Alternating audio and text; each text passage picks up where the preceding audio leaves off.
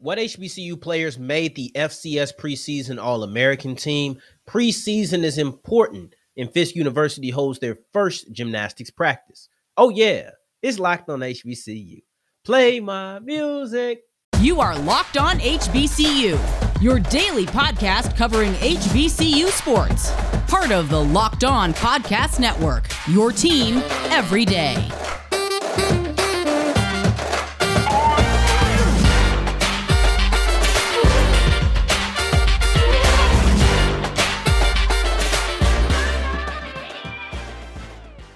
What's going on, family? Welcome back to another episode of the Locked on HBCU podcast, your number one daily one-stop shop for everything HBCU athletics, Monday through Friday, part of the Locked On Podcast Network, your team every day. And I, of course, am Darian Gray, a.k.a. the Mouth of the South, Texas Southern alum and former TSU Herald Sports editor. Thank you for going on this journey with me, making Locked on HBCU your first listen of the day. Every day. And remember, just because the mic cuts off does not mean that the journey is over. You can find me on Twitter at South Exclusives. And I just want to start this episode right by telling you, man, y'all are the realest. I put out this video about James Houston a week ago. At the time recording this, we're at 5.7K. That's y'all. That is y'all right there. I appreciate it. And to my Detroit fans who are still here, who found me from that video and decided to continue with this journey, I appreciate it. Hopefully James Houston is balling in the preseason and I get to talk about him some more, right? But I do truly appreciate you guys for helping reach this. This is my highest viewed video the whole time we've been on YouTube. And y'all got that done in a week. So, you know, like Nori say on Drink Champs, man, let's clap it up, man, because y'all did that. I appreciate it. Now I want to continue giving you content like this, where we talk about the HBCU players who made it to the FCS All-American preseason team. Now, we talked about Travis Hunter on yesterday's episode, making it as the third teamer, but he wasn't the only, by far was not the only player to make it who was an HBCU prospect. I want to kick it off with Jamare Shareed, and he is a player who isn't the biggest name, but he was the best punt returner in the SWAC last year. And he's projected to be the best punt returner in the nation this year. And it's important, or it was funny to me because he didn't even make it on the all SWAC team, period, as a return specialist. And I emphasize return specialist because the difference between a punt return and a return specialist is one faceted. It's only talking about punt returns. And I would assume, I'm going to cut the SWAC some slack, not that they need it, but I'm going to assume that he didn't make it as return specialist because he does not return kickoffs for FAMU. That honor goes to Xavier Smith. At least it did last year, and I would probably assume that it'll probably be more of the same this year. But that's probably why he didn't make it, because they just grouped those together, right? But he is the first team All-American punt returner in the FCS, according to Stats Perform. This is the Stats Perform preseason FCS All-American team. Then you have his teammate, Isaiah Land, who is designated as a linebacker, and we'll come back to why that's important in a little bit. But Isaiah Land, he was playing well last year, got the Buck Buchanan Award. He was probably the only sure thing. Well, maybe you might have thought one was a sure thing, but he's probably the only sure thing as far as HBCU prospects who you knew was going to be a first team All-American selection in the preseason. I will say this, the defensive first team is pretty much all former first teamers at some point. And this is all based off of the Stats Perform history, not any other history, but Stats Perform history. That, again, will come up later. But 8 out of the 13 defensive players, because they had multiple, more than anything. I think they had like 5 linebackers. They had 4 defensive backs. And I think they might have had like 5 defensive linemen. It was something like that. So there was more than the typical 11, obviously. But 8 of the 13 were returning first team All-American players at some point. So that just makes sense. Now let's get into Isaiah or Jordan Lewis, who is another Buck Buchanan Award winner, in addition to Isaiah Land. And Lewis is listed as a defensive end. Now, this is only because I'm only mentioning this because they won't be competing against each other for an All-American spot or an All-SWAC spot, because it's the same in the SWAC. They will be competing for a Buck Buchanan Award. And to me, they play the same position. So you're going to be able to compare their stats and say, this is what one did, this is what another did. It's not going to be, okay, do I value 100 tackles over 15 sacks. It won't be that. They'll have the same stats that are important because they're both edge players. Land might be considered a linebacker. Lewis might be considered a defensive lineman. They are both edge players in my book. And I can't wait to sit down with Gerald Huggins and actually talk about the difference and the comparison between the two of them. So just a little sneak peek of things to come here on Locked on HBCU. Now, Lewis was the first person on that second team. Only Land and Shareed were first team All-Americans on this list. Now, as the second team goes, you got Kamari Avery. And the reason I said to keep that stats perform is what they're basing themselves off of is because Avery was a first team AP All-American, but when it came to stats perform, he fell short to Tucker Kraft. The same is happening in the stats perform preseason. So when you look at stats perform, they are believing that Avery will be the second best tight end, the same way he was the second best tight end to them in 2021. Now you have, well, you got to admit they're consistent, right? But now you have Jablonski Green, preseason MEAC player of the year. If he follows Jacoby Durant, who was also the MEAC defensive player of the year, and then also a second team All-American, he'll be right there with his former teammate. Now we continue rolling. Got Isaiah Bolden. He was the best kick returner in the SWAC coming out of Jackson State, and this is what he is here. He's the second team kick returner. They don't have return specialists. They just have kick returner, punt returner. They separate the two. I kind of like it better that way, to be honest, but neither here nor there. So those are your first and second team players. You have Jamare Shareed and Isaiah Land. FAMU having the only two HBCU first team All-Americans on this list. And then also on the second team, you have Kamari Avery, Jordan Lewis, Jablonski Green, and then also Isaiah Biden. What? Isaiah Bolden. I just seen a Joe Biden clip on Twitter that had me slip up like that. The third team is rounded out by Abdul Fattah Ibrahim, Xavier Smith, Mark Evans, and then also Travis Hunter. In comparison to last year's preseason team had 6 HBCU players on there. You had 3 on the first team with 1 offensive player and 2 defenders, 1 on the second team with 1 defensive player, and then 2 on the third team with 1 and 1. This year, you're looking at 10. So you're going into this year with more expectation and more anticipation around the talent that is coming from an HBCU. How did things end up last year? Even at 10, if all 10 of these players or 10 players, period, were to make it to this list, they wouldn't have as many first teamers as they did coming out of 2021, but they would actually have more All-Americans from the HBCU ranks. So there is not only a higher expectations going into the season from going into last season, there's an expectation that this will be a better season, period, than it was last year. I think that this is great. We'll be on the lookout for that. And one thing you need to be on the lookout for is preseason football. It's important, guys. It matters. And I'm going to tell you exactly why you need to make sure that you are dialed into preseason football. But before we get into that, let me tell you about BetOnline. See, what preseason means, the season is around the corner. It's about time to play some football. It's about time to hear Sunday night football, Monday night football, Thursday night football. They have really revitalized and turned things around with Thursday night football this year. It's going to look completely different. And I will be tuned in every game an hour early. So we'll be tuned into that. But put your money down on all the football games. I don't care if it's Sunday night, Monday night, Thursday night, Sunday during the day, the special Saturday games on Christmas Eve. It does not matter. Make sure you're putting your money down on these games, and the only place to do it is on BetOnline. BetOnline has all of the games covered with the best odds, lines, and props. In addition to the football games, you also have the NBA, the NHL, the MLB, combat sports, and esports. They are truly that versatile, in addition to being the fastest and easiest way to wage on all of your favorite sports. BetOnline, where the game starts.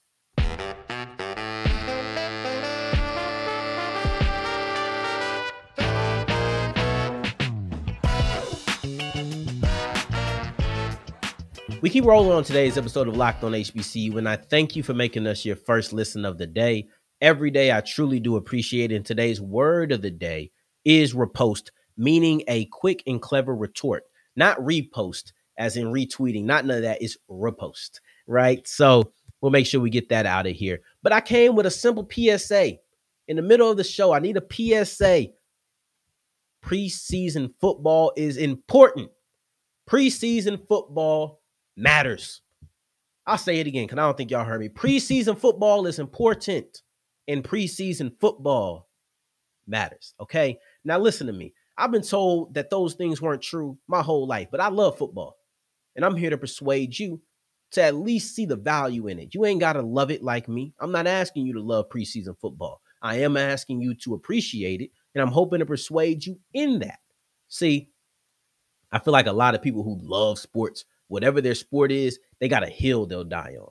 Now, this isn't the hill I'll die on if we're only going with one.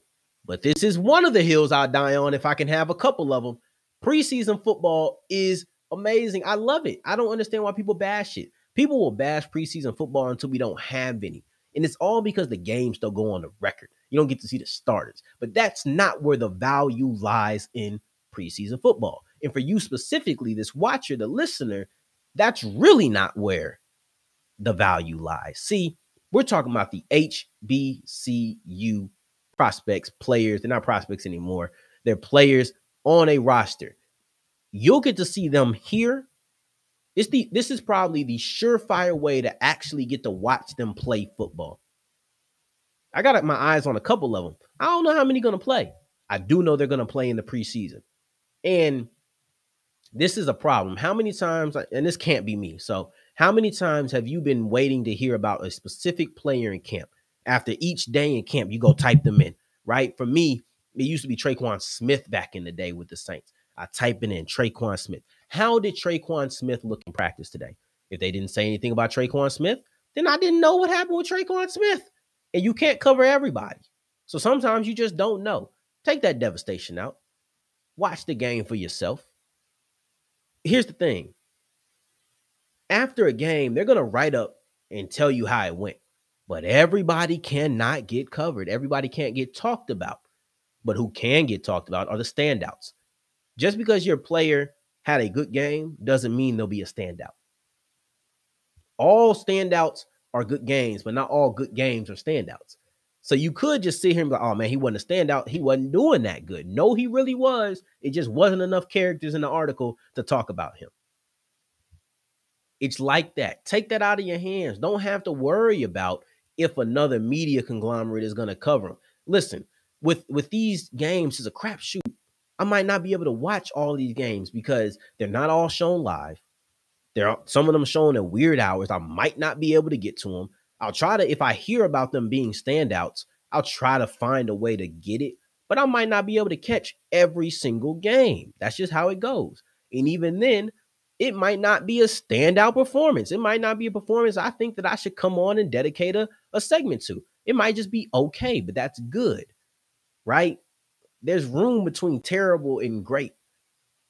A lot of times performances are going to live within that. See, the value in preseason football is the fact that you might not be watching the starters, but you're watching some hungry competitors. You're watching some players who they don't know if they're going to make the roster. You're watching some players who don't know where they really stand within the roster. That competition level that exists between players in preseason games is extremely high. See, I might not watch preseason with the same devotion, with the same intensity, and the same passion that I watch regular season football. But trust and believe I see the value in understanding that this might be the 47th guy on the roster who is trying not to be 54. Because that means he ain't there. That means he's on the practice squad. That means he's bouncing around between team to team, trying to ensure that he has a check throughout the season. I love the hunger. And I love the quality of play that hunger creates. It's great football. But here on Locked on HBCU, where we're specifically talking about HBCU prospects, I got me 7 of them that I'm looking for because I want to know how are they going to get acclimated. Are they just camp bodies? Are you doing this in camp, but when people are actually coming at you, people who are guarding you but don't guard you on a daily basis are clamping you up? What is it going to be? I'm talking to Kobe Durant, Joshua Williams, James Houston, Deshaun Dixon, Marquise Bell, Shamar Bridges, Ja'Tyre Carter. I want to know, what do you look like in real game action? Preseason football might not go on the record. It might be quote unquote meaningless when it comes to those 17 games, that are going to decide whether or not you're in the playoffs, but they aren't meaningless because it's real football. Let's get that true. All right. Now, I would tell you to watch it this week, or not even this week, tomorrow on Thursday. We'll be seeing two games, Giants versus Patriots, and then Titans versus Ravens. And in that Titans versus Ravens matchup, you'll have one of those 7 players that I feel like you should really keep an eye on. And that is Shamar Bridges, who I actually have a big time statement to make about on tomorrow's episode. So make sure you are looking for that. Going forward, we're going to be talking about Fisk University, who just held their first ever gymnastics practice.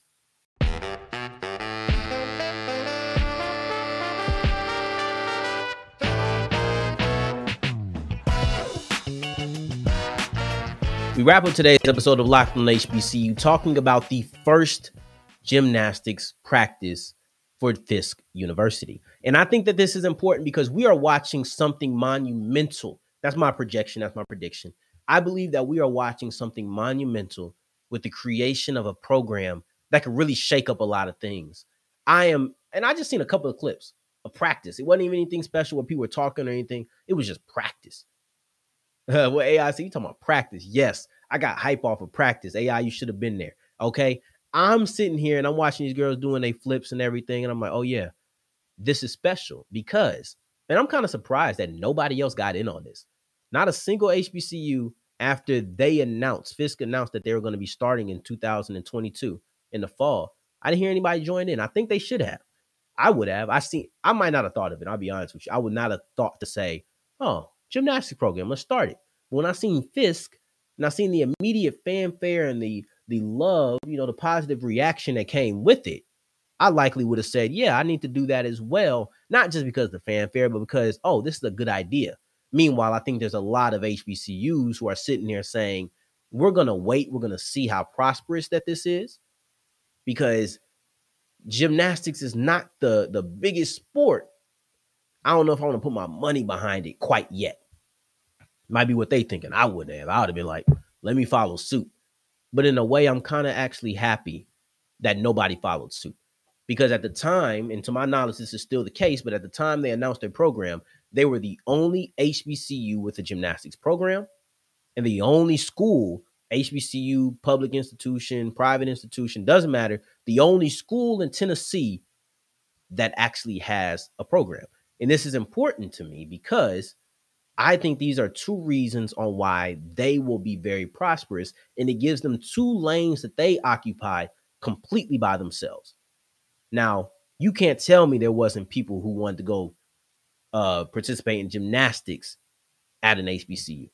Couldn't tell me that. I came on here immediately. You could not sell me on that. There are some black girls today who maybe want to go, who excuse me, not maybe, but who do want to go to an HBCU and have gymnastics. See, if I want to go to an HBCU and I want to do gymnastics, I couldn't do both. I had to pick one. But now I can go to Fisk. There's only one place to go. So now all those girls who want to do that, go to Fisk. You can also kind of occupy Tennessee. See, we talk about you got to win your state, right? Because remember when Hugh Jackson went to Grambling, and the first thing he did was say, I have to go get Louisiana. When you have talent in your state, you go collect. There's not another in-state school that Fisk is competing with. So ideally, they could go get all the girls from Tennessee who want to be gymnasts and bring them on the team. The impact was shown in Morgan Price. This is a level 10 gymnast. This is one of the best gymnasts coming out of high school this year. And Fisk got her. They didn't even have an event. They didn't have anything on their record. They had nothing to show. They didn't even have a real proof of concept. And they still were able to recruit an athlete of her caliber. Imagine what they do when they actually get into these events, when they actually have some experience under their belt. This is great. I absolutely love it. See, to me, it's just such a fun sport to watch. I don't know the intricacies. I can't tell you the ins and outs. I can tell you what looked good. I like it. I sit there and I watch them. Oh yeah, this is fun to watch. I can't sit down and break down the crispness and lands, and who knows, maybe as the season goes on, they'll force me to learn some of that. But to me right now, I'm at the point where if it's on, I'm watching. It's extremely fun to watch. See, as a kid, as a youth, I had gotten to parkour, not actually doing it, but I enjoyed to watch it. And I hope this isn't disrespectful to the gymnastics community, but to me, this was like street gymnastics. This was gymnastics in everyday life. No matter where you were, you was doing these flips, these aerial displays of just athleticism. It was very reminiscent of what they did. See, now, when I call it street gymnastics, don't hit me with one number post like, but it's not gymnastics. It's not. I'm not trying to say it is. The poise and the grace that comes with traditional gymnastics is one that I have the utmost respect for. It's amazing. For them to be able to do everything that they do and land as if they just jumped in the air 5 inches, it's beautiful. I can't take away the strength that I know that it takes to do some of these things that they're doing.